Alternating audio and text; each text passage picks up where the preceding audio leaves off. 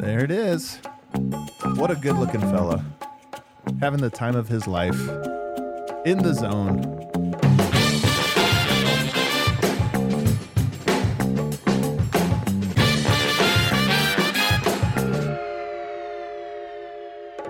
What is up, everybody, and welcome to the Denver Sports Podcast presented by Breckenridge Brewery, where we have the ultimate fan experience coming up. We'll tell you a little bit about that here in just a couple minutes.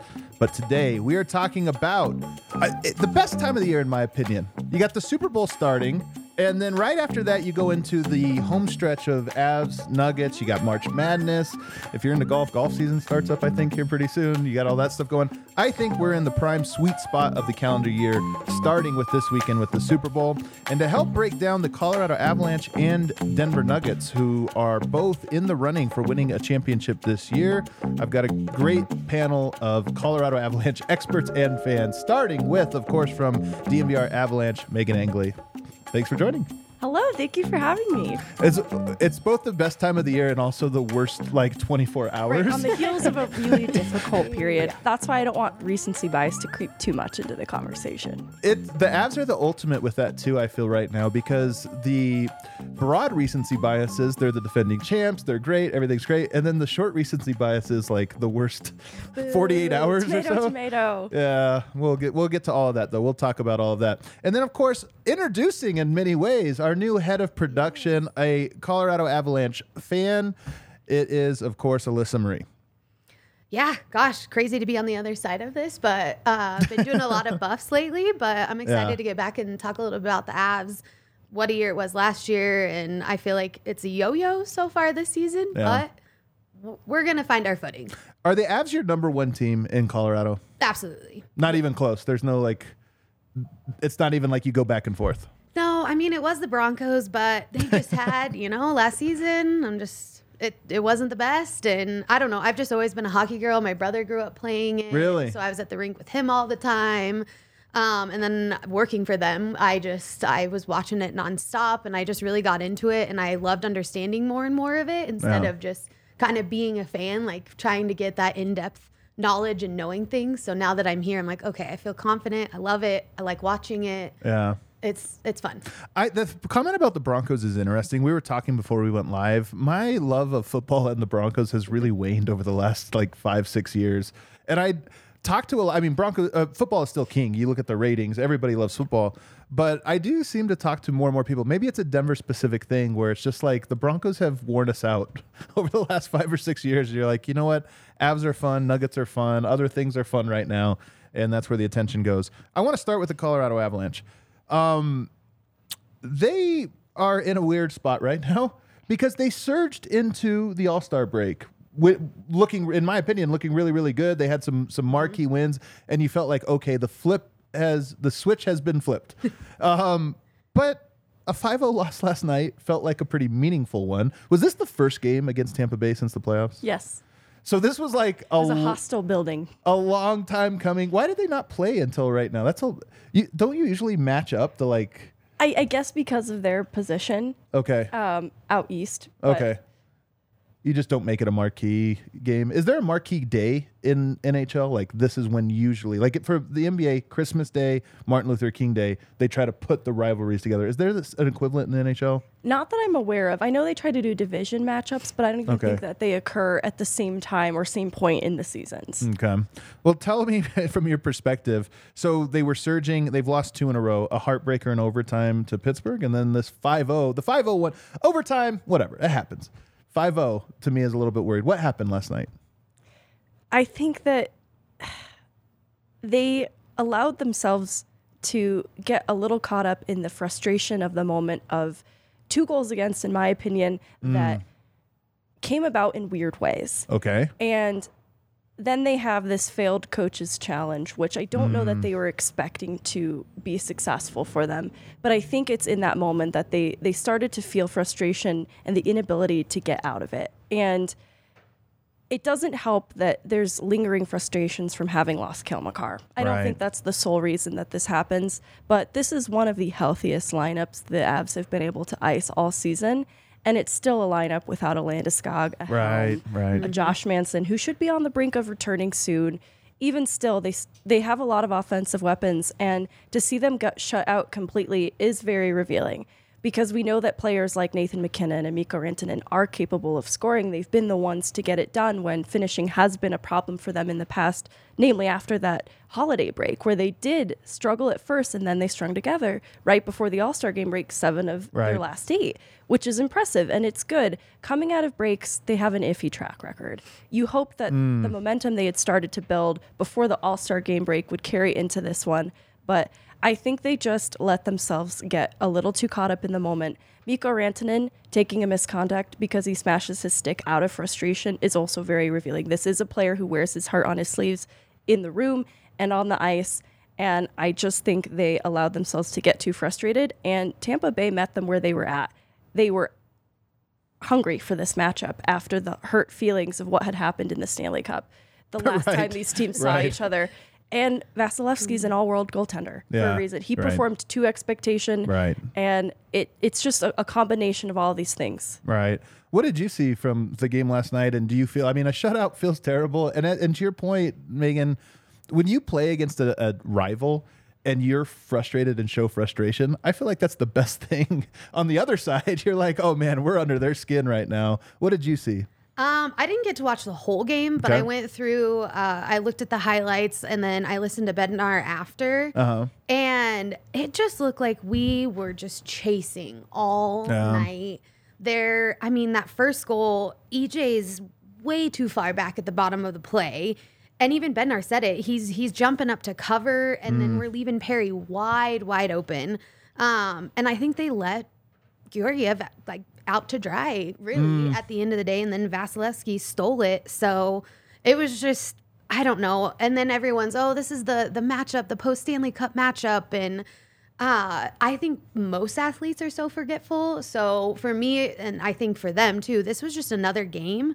And I think they needed to need to start stringing together some wins. I don't think it's the end of the day. I was watching your guys' post-game show last night, and everyone in the comments was freaking out.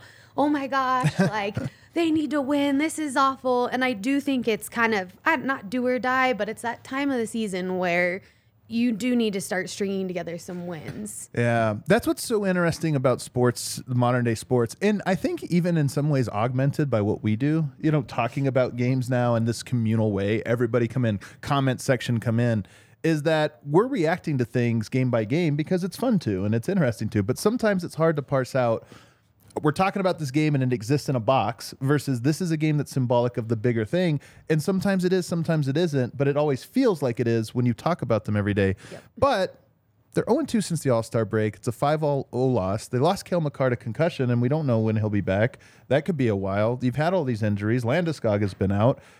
32 games left. Correct me if I'm wrong. They're tied right now for the final spot in the playoffs. Is that right? Do you know? Or they're right on the mark? They're at 58 points, tied with Minnesota, third in the Central. Okay. So to me, I feel like it's not wrong actually in this instance to say the runway's not that long. 32 games is still long enough. But if you're going to be a champion, you need to get a little momentum. I think it's really hard to expect, we played well for 10 games. We played terrible for 70. Then we played well for 10. We're ready to go. I kind of feel like you need a little rhythm. Do you agree with that at all?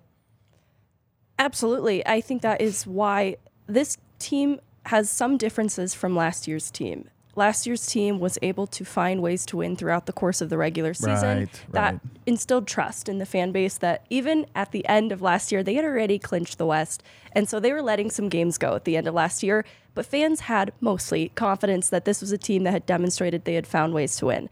This is a team that's still figuring it out right now in present day. And a lot of it has been they haven't been able to make the in-game adjustments that they were able to last year because they're limited, because they're missing very key players. And I'm not going to blame it squarely on injury. There's only a little bit of new personnel, but there is buy-in that happens within a team identity, even with those new faces and even with returning faces, that they all need to get on board with that team buy-in. And I think they're working towards it. This is a group that you don't doubt the effort, you don't doubt the heart. And that's why momentum is important, because it helps to build confidence. Right. You see it, honestly, in the way the players react to different losses. You could see the losses, they hang their heads a little less when they're starting to build confidence and there are positive takeaways because process-wise, they're doing the right things. This is still a group that has leaders like Mikko Rantanen and Nathan MacKinnon in that room and has for this season. And so it's a team, too, that has tools like a Devon Toews and Cale Makar as a top pairing. That's really hard to get low on. And then Georgiev, despite a really difficult game last night because of the team in front of him, is entered a new system and has assumed the role of starting goaltender for the first time ever in his career after putting up career worst years. He was trending in a bad direction in New York. He comes here, has a pretty solid start to the season in spite of a lot of these pieces missing in front of him and team defense failing him in ways earlier parts of the season. There are a lot of positives to still derive. And there are players coming back. Gabriel Landeskog is expected to come back. He should be back in Colorado any day now. And then he'll take to the ice. It'll take some time before we actually see him get in games, but nothing about that has changed yet. Josh Manson also should be due back any day. That bolsters the decor. And then it's a matter of building confidence within that forward group to remind them that this is a team with so many offensive weapons that they do know how to score. Finishing shouldn't be a problem for them. And sometimes they get in their heads just a little too much. They're learning what they're made of right now, and they still have a little bit of runway left to do it, but not a lot. So the thing I thought was most interesting of what you said there was, the team all working towards the same goal and how you hang your head less when there's a good process there. Because I feel like a championship team, they know what the right process is, and so you can win ugly or you can win the right way. Do you feel, and some of this comes from me just DMing with AJ Hayfley, do you feel like the team is pulling in the same direction right now? Are there guys pulling in a different direction? No, I do. Okay. I think that they are able to reset from bad games more than I'm even able to reset watching the bad games. There have been 2 instances this season. So they're out of the holiday break. There's this horrible Chicago game. This was a game that they expected to win. Yep. Media and fans really thought the team played poorly. Jared Bednar, process-wise, liked about 40 minutes of that game. He really didn't take huge issue with it. And Nathan MacKinnon, even in a different interview, because he was being asked, I want to say it was about the third period in the Anaheim game. And then later in the St. Louis game, he was asked about it, like the third period in the St. Louis game. And he said something like, we've had a lot of good third periods too, but all you guys want to talk about are the bad ones. Right. And honestly, it's refreshing that you talk to someone like Andrew Cogliano, who is a really strong voice in the leadership group in that room. And he'll be frank with you when he thinks the team played an embarrassing level of hockey, or that it just fell short, but they're not beating themselves up too harshly. All that to say, because they're able to reset the way that they do, I don't have any concern that they're not pulling the rope in the same direction. Alyssa, so you produced the Altitude post-game shows for a long time. Yep. And when you do that, I mean, you're seeing the interviews with Jared Bednar, you're seeing the interviews with the players. I imagine you pick up on some rhythms and some things, because I loved your thought, Megan, about sometimes a fan base feels out of control or like, this is terrible, and then the team will be a little more calm. I liken it to when you're like driving, when you're in the passenger seat and somebody else is driving like on ice or something, you feel like you're out of control. The driver's like, no, I'm fine. When you are watching, Jared Bednar, I know you said you watched some of the commentary and stuff this last one. Do you feel, just the team, do you feel like they're a team that has, hey, we're in control? I know it doesn't look good, but we know we got it. Or do you see a team that maybe is reaching a little? I think they're in control. Don't get me wrong, it's different from last year. I mean, I think everyone freaked out last year. We won the home opener against the Blackhawks, and then we dropped those 4, and people were panicking. And I felt different last year than I do this year, but overall, like, the train isn't off the tracks by any means. I think Bednar is very telling now, listening to him for so many years, that he gives away a lot of stuff that he's happy with, he's upset with, and so I think I did a little homework. Oh, yeah, I love it. Last year in the 2021 season, when we won the cup, at this point, give and take a few days, we were 33-12. We're sitting 27-19. So we're not that far It feels off. further off. That's still a good gap, but it does feel further off to me. It does. And I think maybe we're playing a little catch up because, hey, this was the shortest offseason in NHL Right. history because of the little blips here and there last season. But I don't want to, like Megan said, I don't want to bring it back to injuries, but the lines are shuffled so often. You've got guys coming and going. Natushkin's back, then he's gone, then McKinnon. So I just think finally when this team gets grounded and gets these bodies back and gets in a rhythm, watch out. Yeah. Because there is chemistry in these Right. lines. So when it comes, and Landeskog, I think that's been the talk all season is when Right. he comes back, like he knows what it takes. He's a gritty player. He's gonna bring these guys back. And a leader and all those things. When did you feel you knew last year, Alyssa, that this team had, because they've been good for a while, but was there a moment where you're like, no, this is the year? Gosh, I think when they went on that, I was looking back and I swore it was in March last night, but it was in January when they went on that 9-game win streak. Okay. And the points were out of control. I mean, it was 5, 6, 7 goals a game Right. in that 9-game win streak. I was like, holy cow, this is something special. They're going to do something this year. Yeah. You seeing the peak is so important because that's what wins. I mean, it's consistency as well. But when you see the peak and say, like, okay, that team can reach a level that is a championship caliber, then the question becomes, can they sustain it for long periods? And of course, the Avs last year sustained it long enough and especially at the right times. The Denver Nuggets, I'm going to catch you up on real quick because I know you guys aren't Nuggets people. The Nuggets had been in limbo for the last year and a half ever since Jamal Murray went down, but they've been a team that was climbing consistently and was ready to make their move, and their second best player and a key part of what they were building went down. In basketball, you really can't lose your second player. It's not like football where guys go down all the time and there's so many guys. In basketball, there's very few players that make an impact. Jamal Murray going down, he was one of those guys. So Denver had been rowing in no direction, just kind of waiting for him to come back. This year, he's come back. They're the number one team in the Western Conference. And their peaks, that's why I'm so intrigued by what you said, that it was the 9-game winning streak. Well, the Nuggets have a 9-game winning streak of their own in January. And it was a streak where you saw the peak where you're like, man, 3, 4, 5 games in a row, this team looks like the best team of the year. They haven't done it consistently, and they haven't been tested yet in the ways that the Avs have been tested in the playoffs repeatedly in the years leading up to it. And then obviously last year getting tested. And that's why I'm just a little bit cautious to say like Denver is ready to take that step. But there are a lot of indications that their peaks are there. It's just, can you live up to that ideal? Can you be the team that matches those peaks? We got Yaya, super producer Yaya, on the ones and twos, also hooked up to the headset. You followed the entire Avs run last year. You've been following the Avs here. How do you compare the Avs and Nuggets? The Avs last year, Nuggets this year. They're the exact same team. Really? From bottom to top, they're the team of destiny this year. After the team of destiny last year, I'm not fazed at all by all the traits that are going around the NBA. I just think that Nuggets have something that the Avs had last year, which is determination. All right. Which is something to find really, really hard in sports right now. Yeah. And they wanted more than anybody in the league. And that's what the Avs had last year, because when Nathan McKinnon went out last year for 10 games, then Avs went 9-1 or something like that. Something insane. 1-1.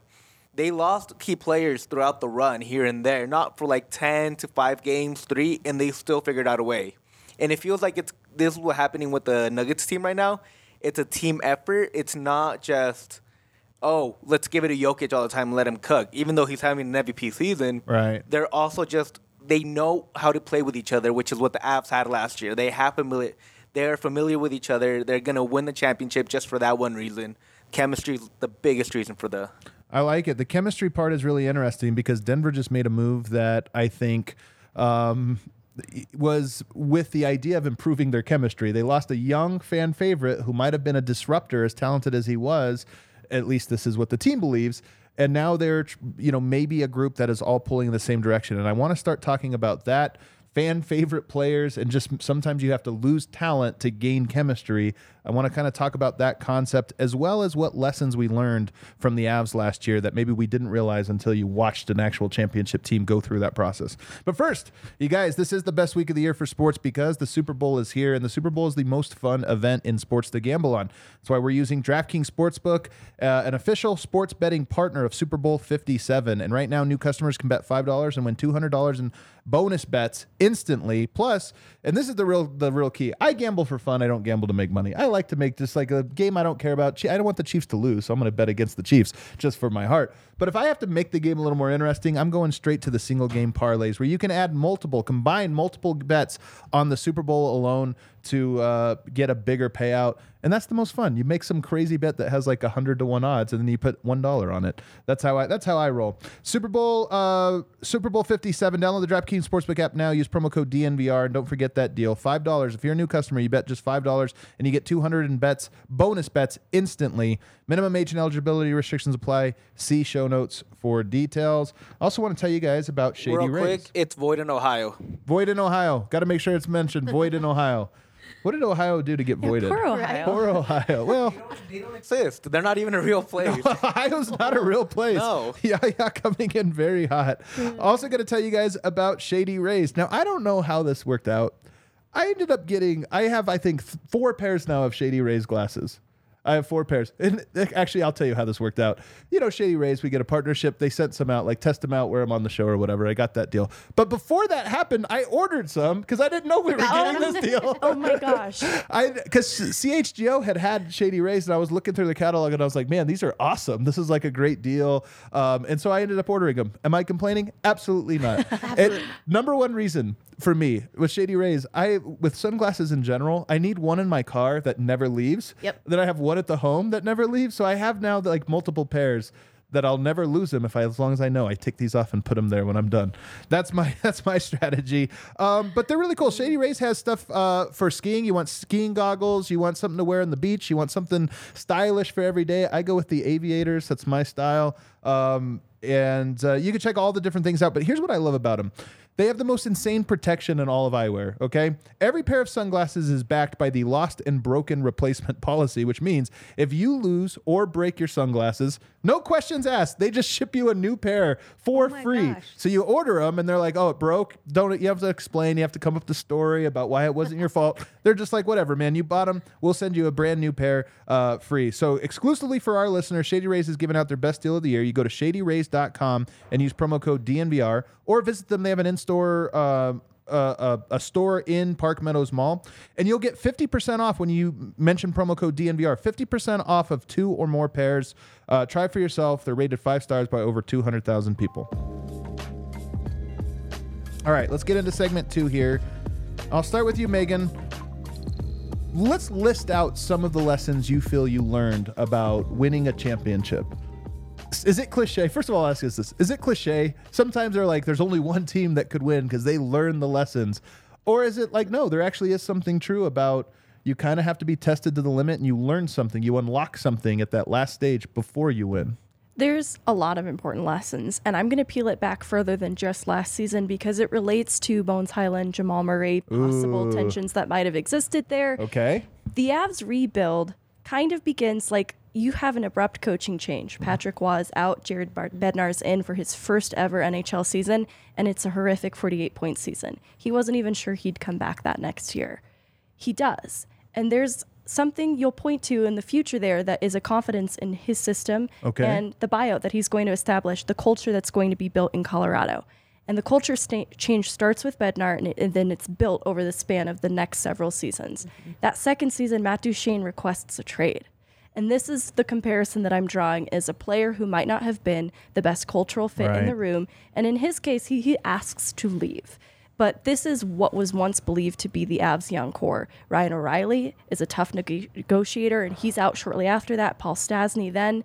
And so this is when new faces are ushered in, because around this time, like Gabriel Landeskog is a part of this team, and that is where the cultural fit is also shaped around this player. That is why he's so important to this team, It's shaped around him, around Landeskog. Around Landeskog in a lot of ways, because he's a part of the young core that was retained. Nathan McKinnon is also part of that, but you have to really look to trusting captaincy in one of the youngest ever to build a core around. And then, it was once believed to be Matt Duchene. He's out. And Jared Bednar is now navigating his second season on the heels of a 48-point season.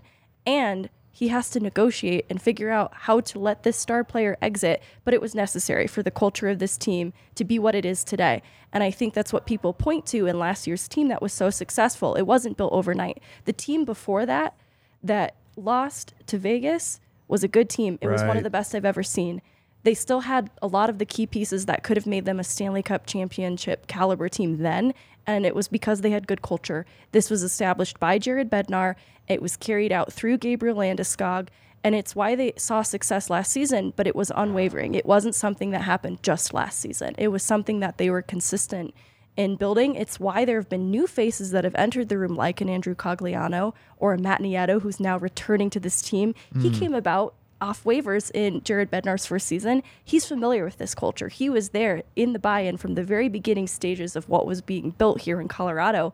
That there's a reason that the players that are in that room last year and even this year, there's a reason they're there, and it's because they're a cultural fit. And it has everything to do with pulling that rope in the same direction. Right. And it's why it was difficult for that Matt Duchene trade for fans to accept that at the time, but it was necessary, and it brought about the necessary changes for this team to be championship caliber. What do you remember about the Duchene trade? And are you seeing a lot of pushback from the fans? Is this how you remember it as well? No, I can't remember. I don't know if it was with inside work or the fan base, that it was just kind of like, we are ready for him to go. Gotcha. And I can't remember what rink is it in, where the door, you can't just get off the bench. Like, you have to go skate across the ice to get off the ice. So the trade happens in the game. And so you see him go across the ice. And That's it's so wild. Yeah, like, where's Duchene? He's not hurt. Like, what's happening? So I think... Wait, during the game he had to skate out of the arena? Yeah, and I don't know. I don't remember so what wild. arena it is. I want to say like Ottawa or something. I've never been, but yeah. He went to Ottawa, by the way. He did go to Ottawa. Okay. But they were playing, and it was just everyone, like, the confusion begins. Yeah. And then I think it kind of like takes over the game of, okay, what's happening? This game's no longer relevant. But I think, to Megan's point, it's huge to have that culture. I mean, it's culture Right. anywhere, in your work, in your, everywhere you go. So Right. of course it's a part of a team. So I think when he left, that's when that culture started to build. They wanted to win. McKinnon's wanted this for so long. I mean, he is a man on a mission. So I think, just like she said, building that chemistry, building that culture, and it paid off last season, and it's still there now. They're just, the chemistry's a little all over the place, I think. I just attest it back to chemistry at this point. Okay. And it was UBS Arena against the New York Islanders. UBS Arena. I didn't have Islanders on my guess. I was like, maybe Columbus. I don't know why I had He Columbus in played, mind. if you can tell me over under, how much did he play? 2 minutes. In that game before he was traded? In that game. I'll guess under, just I think because under. 2 is such a low number, I'm guessing. Under? Yeah. I guess over. It's under 159. He didn't even play the full 2 minutes. Man, that's a really early exit from a game. Here's where I think Bones and Duchene are different. Duchene is a star. Bones is a young, up-and-coming player. And I think Denver has, over the course of the way you're talking about with the slow build, Denver has established a culture. I don't think you can have 90% of the guys in the same thing. Like, Duchene would represent a big portion of this. Maybe it's 30%, 40%. Like, he's a big enough piece that if he's not pulling in the same direction, it's super disruptive. What's interesting about Bones is he was a bit player. He was a bench guy. He come off the bench and played a role. And yet, according again to the team's perspective on all of this, it still was enough that the team just felt like, hey, there's a little bit out. And that's why I wonder if the real lesson for, at least on the NBA side, is you can't be even 99% in. Duchene represents such a bigger one. Bones is like, even if it was just one guy in one role pulling in the wrong direction, it can have all this ripple effect. And I kind of think, again, at least the team's perspective, time will tell whether they were right about this or whether they overreacted to a thing, or this, time will tell. But from their perspective, it was, hey, as good as this guy is, and as much as he's a small piece, it's still enough to disrupt the locker room, and we're going to go a different direction. Another lesson I'm curious about as I'm looking at the Nuggets, in the NBA, there was a big trade. Kevin Durant, one of the best players in the NBA, just came and joined a Phoenix Suns team that I think Denver was better than. and now you add Kevin Durant there, and it's like, I don't know. We'll see. They're favored on DraftKings Sportsbook. But here's the thing: as I'm sitting here thinking about how did the Nuggets make it, and I was like, man, wouldn't it be nice if they played this team because they're bad, and then in the playoffs they get this team? There's no easy route. I think this is one of the important lessons is there is no luck up and get there. If you're going to win a Stanley Cup or whatever, you're going to have to sort of slay the dragon. And that was Tampa Bay, I think, last year in a lot of ways. Do you agree or disagree when you saw the route that the Avs had to take, that it's better to have an easy route, or no, you have to iron sharpens iron and you're going to have to get there the hard way?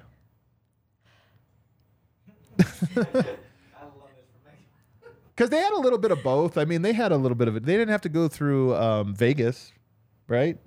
No, Vegas, yeah, they didn't even give themselves a chance. Vegas, really? I'm sorry, I'm thinking back to how they did Logan Thompson so dirty at the end of the regular season. But no, they didn't have to go through Vegas. They sweep the first several rounds, but, well, and then St. Louis happens, which is an interesting conversation. It was an interesting piece. I don't know that it's like, the perspective is, I don't know, was that easy? Like, their goaltender experiences this crazy injury and they're relying on a backup who ends up sweeping the Western Conference Final, which was like no small feat. And Edmonton gave them problems in ways. St. Louis definitely gave them problems in ways, but St. Louis felt important to me because Vegas, in my opinion, I'm not a hockey guy, but I'm watching all these games. Vegas like bullied them. I thought Vegas was just tougher than them the year prior. They were. And I think St. Louis, even though it wasn't Vegas, I would have loved to have seen them had to go there and beat Vegas. But St. Louis represented an attempt to bully them, I thought, and not just the crowd and everything else. And it was it 2-2 at one point, and then Colorado finished off the last two games? For Vegas? No, for St. Louis. For St. Louis. It was 2-2, right? I don't remember the order. I don't remember either. Like, Kadri hat trick game was game... That was a punch to a bully, though, is my point, is that the Kadri hat trick game felt like this team is trying to do what Vegas did, which is bully, intimidate, whatever, and the Avs, led by Kadri a lot in that series, because I think it was two games. It was the hat trick game and also the game winner. I believe he had both of those in that same series, where it was like a punching the bully back. And like, hey, we're not the team that lost to the bully last year.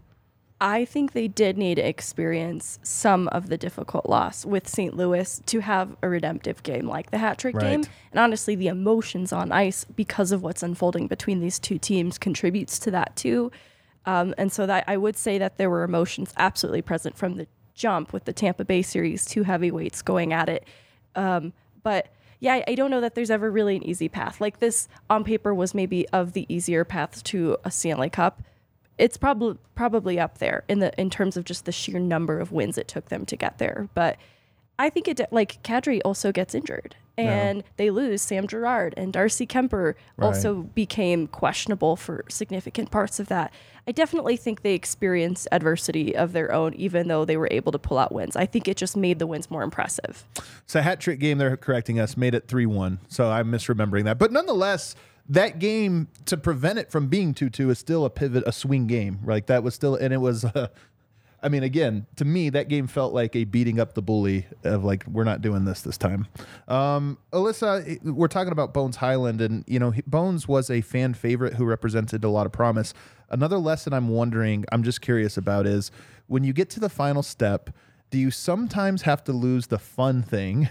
The like fan favorite, the fun, the sense of like, oh, this will last forever, for the thing that doesn't feel as good, but it's like, hey, the last piece isn't always fun. Do you get a sense that this has happened with the Avs? I wonder if there's a facsimile to it. And maybe it's not a player. Maybe it's just I don't know. I think kind of. I think when Kadri faced all that adversity at the end of the playoffs last year, and Denver just surrounded him and it was such a community. So I think for us, he was probably a fan favorite during that Blue series, or the whole time, but during that Blue series when all that happened. It took it to a different level, though. Exactly. And and it does. Sports play, a huge role. They tug on your heartstrings. So I think for him, losing him was tough. I mean, he was your anchor second line center.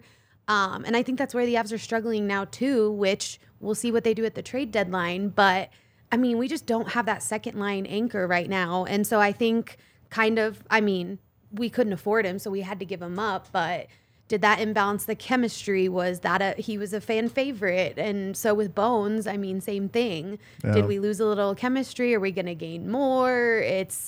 I don't know. I don't envy the scouts. I mean, they know eat, breathe, sleep this, but to give away the fun piece or the one that tugs at your heartstrings, the fan favorite can't be an easy decision. I think Tyson Jost, I feel, is very good call Tyson Jost was right up there with that fan favorite guy that everybody loved. You wanted to do it with him, and like, sometimes you have to you lose that, but it's like, hey, it's for the broader good. Yep. I think in basketball is a sport that is the most, I feel, long-term narrative, meaning if you follow basketball year by year, you might as well follow the Lakers or Knicks or like one of the teams that always changes. But most teams, it's like, hey, there's a process. And the most fun process is the first step because there's no expectation, so you can't be hurt. Right. And every young player, are they good now? No, but they have upside. And so the stakes just feel so low.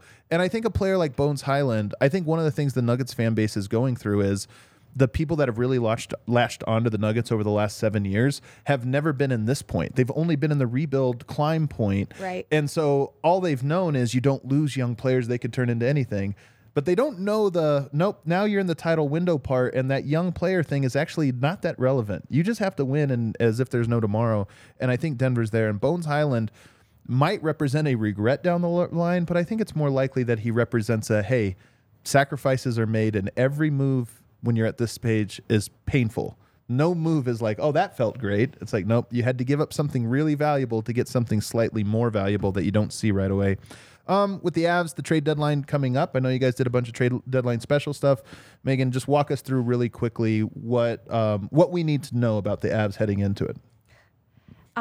In like really short, distill it all down into something like this. Avs are in an interesting position, kind of looking at like Bones Highland again. They make a small move to fulfill a little bit more within their depth. And the reason I bring up Bones is because their depth options leading up to this trade had been a couple of AHL hopefuls trying to make the NHL full time. And there's one in particular that was a piece in this trade that brings in Matt Nieto, who becomes a plug-and-play player in their bottom six. And it's a player who has a high skill upside, but the effort was a concern. People were concerned that even with the high skill upside, is he giving 100%? And I say people, I don't just mean the fan base. I mean this is something that was a concern among coaches. And so this is a player that now is in a different organization and has brought about Matt Nieto. I think it's interesting because people wanted this player because he did have first-round pedigree when he was drafted to become something for Colorado, and they were hoping that he would finally make the NHL full-time this year because he's had several attempts, and it just didn't pan out. And the unofficial reason is that there might have been a player who just wasn't giving 100%. It doesn't mean he was giving 50. It just meant that the cultural fit wasn't quite there in the eyes of coaches. And so this brought about a trade that has fulfilled just a small piece of depth within the forward group. So still whole at 2C, like Lissa mentions, which is important, but unsure if they're going to fill it, truthfully, because the market for second-line centermen that's out there is interesting. There are a lot of expensive options that would mean giving up big assets. And the Avs have little physical assets in terms of like prospects. And I just don't think they're looking to move on from a player like Alex Newhook, just is one that springs to mind. So you're looking at prospects. I guess there's always a chance that there could be some kind of marquee trade with a different player like a Sam Girard. I'm just not seeing it because of the fact that they might actually be looking for a seventh defenseman, a depth defenseman. Does a marquee move happen to a defending champion very often? Not really, because you don't expect those holes to be that big. The 2C gamble was an interesting one because they hoped Alex Newhook would rise to that occasion. He is having a much better couple of games now later in the season, but Evan Rodriguez was an off-season pickup, a late off-season pickup too, that they expected to be this flexible depth player that has played above expectation and has been someone that can play in the top six, that gives Mikko Rantanen the option to then also take shifts at center for that second line, like take faceoffs more or less, as needed. So it begs the question, do they need a 2C? Now you look at last night's game against Tampa and you probably want to say yes immediately that yes, they do. This is a need that, that it just needs to be fulfilled. Well, but it's just looking around at what else is out there. because some of the names that have been brought to mind, one specifically is Jonathan Taves. People think that he would be such a great fit at second line center. And he's been out the last couple of games with, I want to say it's like non-COVID related illness. So not something that should prevent him from being moved by any means, but it's still hard to say. It's going to come down to whether or not Taves would be agreeable to come to Colorado and whether or not the Avs could offer something that they're willing to part with that Chicago would agree to. Like, there's just a lot of moving parts that still come into play there that it's hard to say if Taves would be a fit in Colorado. I think that was the most of the options that are out there, realistic fit. And then there's a couple of sleeper guys, but they're a little prospect poor is the bottom line. Unless they're willing to part with picks. But future building is important. The Avs have in the past given up future picks to make this Stanley Cup team possible, and that is why they're prospect poor right now. So it's they're in kind of a limited position. And I don't know. I have a lot of faith in this front office, though. The moves that they made last deadline were incredibly efficient because they did part with some prospects to bring about Josh Manson and Arturi Lehkonen, and it worked. The players that they scouted for that ended up being amazing acquisitions in Lehkonen and Manson. And the players that they gave up to make this possible were players that are not NHL ready. They're still working in the American League. So I have a lot of trust in this front office, and I think the fan base has reason to also give a lot of trust to the front office too. If a second line center move is necessary, I think they're going to be able to pull it off. I'm just not good at predicting what that looks like. Right. Are you feeling confident, though? And I'll start with you, Alyssa. Are you feeling confident that this final 32 games we're going to see the championship team return? Absolutely. I think, like I said, I was watching your guys' post game last night and some of the comments going off of, oh my gosh, are we even going to make it to the playoffs? I love it, though. Can I say something? I love it. Like, I think you should feel emotion in sports. Oh, and absolutely. So, like, riding the highs and lows is fine. I do think you can go too far. But I love the feeling of dread that sinks in when you lose. I love the feeling of dread. It's like, why do people base jump or skydive and stuff? It's because you feel that, like, oh, my God, I'm alive. And I think that's what sports do. You're like, oh, my God, we lost 5-0 to, a two-time Stanley Cup champ and this or that. I love that it brings you down here because then when you win, it brings you back up here. Absolutely. I think the same. I mean, that's why we watch sports. We love it. But I think hitting the panic button, maybe, let's ride the roller coaster. Yeah. But don't hit the panic button. Okay. I looked at the upcoming schedule. You're 4-4, 4 at home, 4 away. Okay. You face Tampa Bay back at home on Valentine's Day. Yeah. So I think that should be a I mean, they should win in Florida. But I think that should be a real redeeming game to come home, win against Tampa at home, and then that kicks off the rest of the month. Right. Because you do need to start stacking together some wins. I absolutely. But ride the roller coaster for now.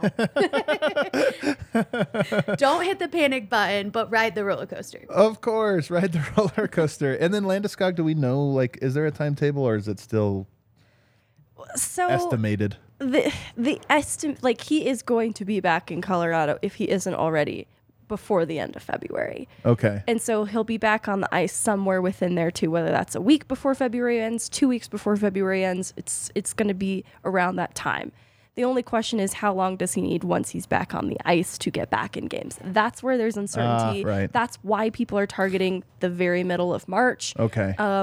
Because it's not expected to take, like, he's expected to play before the regular season ends. Is That's another is a important note. month, though? Is a month enough time?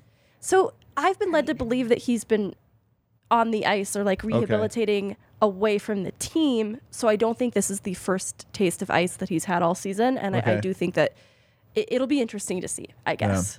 Yeah, here you can hop on here because you predicted anybody that predicts the Nuggets are going to win it is definitely a homer.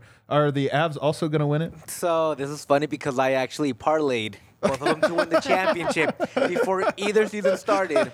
Avs started losing, so you know what I did? I doubled down and parlayed them again and got even better odds thanks to DraftKings Sportsbook. I wish I had 1/100th the confidence of you here. Doubling down and losing streaks, kind of just beautiful feeling it. how It much is. he believes in all of them. The thing is that it's sports. Have fun. You're here to have That's fun. so true. And like, if you can't be even happy or optimistic, what's the point of this? Don't be miserable all the time. Have fun with it. You know what? You talked me into it. I'm with you. Let's go. Double parade's happening in Denver in June. Can I you can't wait for imagine? it. I can. Although I will say, No. the Stanley Cup ends though ahead of the NBA Finals, and I'm a little bummed by that because I do always wonder if a city would be like burned out from a parade. Right. If you're like, well, I took work off last Thursday, I can't do it again. Yeah, I can't call out from work so sick funny. again. See, These are the things I worry about. Like, are we going to be too tired of winning? Here's what I'm saying. I'm too optimistic. Adam's already planning the parades and like how tired I'm already he's gonna worried be for about both. taking work off to be able to be at 2 parades. Guys, we have a really cool thing going on right now with Breckenridge Brewery. They are giving away, this is one of the coolest things that I think we've ever done with a partner. Ultimate game day experience. And we have 2 of them. For the NBA, if you're an NBA fan and you want an ultimate game day experience, on March 30th, the Denver Nuggets are hosting the New Orleans Pelicans. What are we doing as partners right now with Breckenridge Brewery? We're giving away 2 courtside tickets. Have you guys ever watched an NBA game from courtside? No. No, that's one of my dreams. I'm telling you, there's nothing like it because all of the guys are taller than me, faster than anyone you've ever seen, stronger than anyone you've ever seen, and jump about this high in the air. And when you watch on TV, you're like, okay, these guys look like awesome athletes. When you watch them in person, you're like, they look like machines. I can't even imagine being that big, strong, and fast. But we're giving away 2 courtside tickets to the Lexus Club, something even I have never been to. I have a credential. I can go anywhere inside Ball Arena except for the Lexus Club. That's how exclusive it is. You get a parking pass and DNVR gear, and the best part is completely free to enter. This is just for the people watching this show, the people that are following DNVR. All you have to do is go to the link in the description of the show, either on YouTube or in your podcast app, thednvr.com/Breck Sweeps. And you just enter. You have to be 21 or older to enter. Winners will be selected 1 week before. And if you're not here for Nuggets, you're here for Avs, well, we have the same deal, the equivalent. On March 9th, the Avs are hosting the LA Kings, and we're giving 2 tickets to section 102, row 5. That's 5 rows right behind the glass, right there at center ice. Incredible tickets.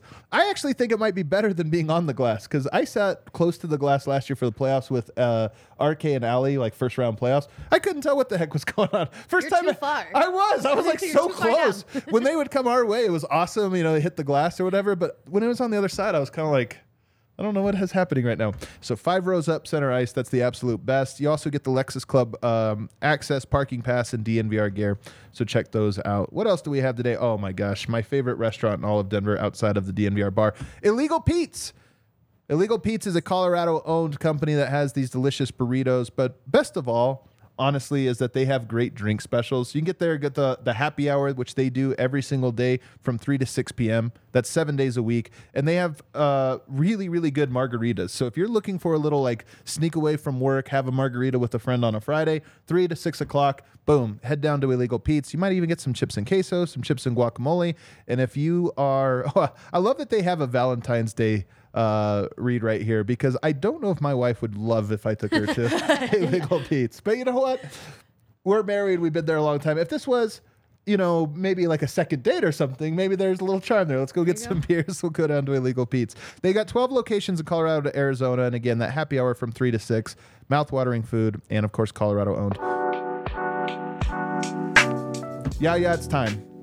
I was a fish out of water talking Avs. I had to rely on the expertise of these ladies. But now I'm about to school them in something I am an expert on, and that's food, especially junk food, which is what you eat on Super Bowl. Super Bowl weekend really is... we have a great party going on here at the DNVR bar, by the way. We'll have a really cool event. So if you're looking for a great bar to come hang out and cheer against the Chiefs, you could cheer for the Chiefs too if you want. But... well, you can. No. Man, I will say there was one guy that was a Tampa Bay Lightning fan for some reason who was with an Avs fan. Like his Avs fan brought him last night, and he was sitting right next to me. I almost kicked him out. I don't know if that's legal, if I have the power to do that, but I almost kicked him out. You can come here and cheer for whoever. It doesn't matter. But if you are at home, it is a great day to make like your specialty. Do you guys have a specialty, like a snack food or a party food that you make? Mine's guacamole. I'm a guacamole connoisseur. I can make guacamole 10 different ways. There's this buffalo dip that I haven't done, but my old roommate back in college used to make. And it's buffalo chicken, cream cheese, cheese. I love that dip. Just so awful, but so delicious. Of course, so awful. I love that dip. When the main ingredient is cream cheese. Yeah. The worst is your favorite dips when you see how they're made. And you're like, oh, I didn't realize this was 4 sticks of butter. Like, okay, that's in the context why I like it. Do you have one? Not a singular go-to, but I like guacamole, Yeah. but I also like pigs in a blanket. Yeah. Ooh, good one. My wife always does pigs in a blanket It's as so well. easy. So we're going to snake draft Super Bowl party foods. Super Bowl party foods. Look at this, Yaya. You gave me the number one pick. It's the number one pick in a 3 snake draft is the worst pick. You think it's the worst one? Oh, definitely. I disagree because it allows me to take the single best food, not just for a party, but the single best food there is. And that is, of course, nachos. Oh, Nachos. that's literally what was on my mind. This is what I'm going to be doing for my nachos. Melted cheese. I don't do queso for nachos. I like queso, but that's for dipping. If you're going to make a nachos, it's melted, shredded What a melted bad cheese. take. No, this dude. is a great I take. agree. Horrible You think it's a take. bad this is a bad take? No. I think it's perfect. Melted cheese on Thank you. nachos. Yeah, here, mute your mic for a second, will you? Like, I am muted most of the time, but I have to speak out when you're bad at things. You put a little guacamole, you put sour cream on there. I like tomatoes. I like a little, I don't like the jalapeno, but I like an Anaheim pepper, like just a sliced Anaheim pepper. Perfect nachos. I like jalapeno, hot sauce. I do like jalapeno. Yep. Yes. Oh, man. Spicy. I'm a spicy. All right, nachos are off the board, so you guys are going to lose. But playing for second place, what do we have here? We have got Megan. So you said you took food, but like, are we also taking drinks? Sure, why not? Nice. No, I got think so. I got confused. I had beer on my list, so yeah, you could take. You can get Okay. super bold on I Super like Bowl. hers is going to be So just alcohol. how can I get really drunk? Margaritas. And the last one just like jive hype. There we go. She's like joints. Look, I just need to know the rules Yeah, I like it. You could take a so I drink. can break them. No, I'm just kidding. Okay, and then is it specifically like sides or? Megan, just whatever you like I'm on Super so Bowl. sorry. You can pick. Megan, whatever you like on Super Bowl day, you eat. I love if she's gonna take like filet mignon. I'm like, well, hold on, this is a fancy I'm party. here for it. I'm actually gonna keep it a lot simpler. Okay. Also, make it easy to spell. Like, don't push it to the border or anything like that. Arroz Do con not know how to spell. gandules. I'm just kidding. Man, I'm gonna do the potato chips. Wait, potato Hold on, chips? but you don't specifically have to put this in there, but with the French onion dip. Oh no, that's good. I think we that's would good. call that French onion dip because Solid. yeah, you eat it with the chips. So French onion dip is a good one. I actually love this. The reason I like this one is I never eat it except for this. No, me neither. That's Same, why I like same. it. Yeah, it's a very Super Bowl only meal. I'm with it. All right, Alyssa, you get back-to-back picks here. Man. Okay, I'm gonna have to go to sliders. Any kind of Good slider. Okay. Any Yeah. beef, chicken, Chicken pizza slider? sliders. Ooh. Oh, wait a second. I don't know if I can go here. Sliders or burgers? If you get to take pizza sliders also, that's too much. Okay, burger sliders. Burger sliders. I'll take it. And I'll give you chicken burger too if you want that one. Okay, But okay. Do you make these? I feel like I've made them once. Okay. I actually did a really good ham and Swiss one Really? time too, with like a honey mustard butter. Pinterest is Yeah. forever scrolling. So that's pretty good. But yeah, nothing beats a good like slider. All right. I like it. Sliders are a good one. You get another pick here. Second one, oh man. Probably wings. Yeah. Let's go with wings. It's very, very I think good. wings was probably the favorite in most drafts. I That's think what I was about to say. The fact that nobody took it to the second round, you guys are a horrible Super Bowl that's people. that's the Jokic in of there. second round food picks, man. That's a great pick. What kind of wings? Is there a dry rub, hot? I like barbecue. the traditional spicy buffalo. Yeah, me too. Yep. And ranch or blue cheese. Ranch. All right, Megan. I'm not You can gonna- redeem yourself. I'm not going to pretend like I've ever had this for Super Bowl. Lying is the best. I love lying. Pandering. Poutine. I feel know like what? that You've would be never had it? Not at Super Bowl. Oh, okay. Like, it's a delicious food that I've had in I other like it. occasions, but never for the Super Bowl. So I won't pretend like. What's sneaky about this is they're kind of like nachos, but with French fries. So you're kind of get the French fry nacho combo. I wanted fries and was like, no, it's not good enough. It's not good enough. Poutine. Yeah, go for that one. Good luck here, Yaya. You got it? Nailed it. I'm not gonna lie, I had to Google it really quick. I'm sure you I have was to about to Google it. write poutine, but the dictator instead of the actual. Am I going to play it safe or I'm going to get a little bit wild? I think I'm going to get a little bit wild. I'm going to go mozzarella sticks, which is safe. I'm going to play it here. Mozzarella sticks are great. Another food that I only eat at this type of occasion. That's like a meal for kids. When I was a kid, maybe I'd make mozzarella sticks a lot, but now it's just at a party. Love them, delicious. But where I go a little bit weird, I love a charcuterie board. Yes. I like charcuterie boards. I love Fancy. it. Yeah, good luck. Yeah, on this one. You're going to have the hard time where you try to Google it and you spelled it so poorly even Google doesn't know what you want. You're like, yeah, mozzarella. Charcuterie board. My wife has a book, and it's this big. It's this thick, and it's charcuterie board ideas. Oh, I love I it. love Charcuterie that. board. It's like all these different wild ones. So Yes. charcuterie board, big fan. You get a little brie in there. I'm all for it. All right, let's round it out. What do we have, Megan? Mimosa. There you go. A mimosa's a good one. Although the Super Bowl's like at 4:00. Is there a time limit on a And if mimosa? you like only ate No. all of my options, they're very weird together. French a mimosa with is French true. onion dip on the side and poutine. That's so funny. Hey, it's a cheat day of all cheat days. Eat whatever. Anything goes. All right, what do you got to round out the board here? Man, I feel like I'm going to have to go with an alcoholic choice. Beer. Just beer? Yeah. You got beer and wings. You're going to I dominate think this yours round. won. I think yours very definitively We are going to won. lose so bad on this. Beer and wings. You are definitely taking this. I think Let's- people will question. Adam started off decently, and then he just went into like, yeah, I got money. Let me see what I can sprinkle in there. Hey, I like a charcuterie board. I'm always honest in these. I always lose, but I always give my honest answers. I use this a lot in all my references because I am from a different culture.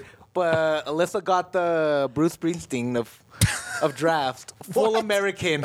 Okay, This is I true. like it. Give us a rock comp then for the other ones. Can you do it? See, for Megan, There's Yeah, like French onion dip is like really low. See, this and one- and mimosas are really classy, so you get like a weird spread. I can compare her to a movie, which is the Marvel Universe, where you got everything together at once. Okay. That's what Megan is. Oh no. Here comes an insult. No, dude. Yours is like a 5-year-old parent, a 5-year-old kid going to eat dinner with their parents, and it's like, we have bought all these things. You can have the nachos. Just try our stuff too. Try it. Alrighty. You know what? That wasn't as bad as I thought it would be. In the comments, what do we have? Only one person vote. They said Alyssa. Alrighty. I guess that means she wins with a 1-0 vote. We'll throw this on Twitter. Ladies, you were a fantastic panel. This was a great conversation. Thank you so much for having us. Yeah, thank you. Good to jump on here, be on the other side. Everybody else, thanks so much for hanging out with us on a Friday watching TDSP. Hit that like button for us on the way out. Don't forget to subscribe to the podcast version of this as well so you never miss an episode. Have a great weekend, everybody.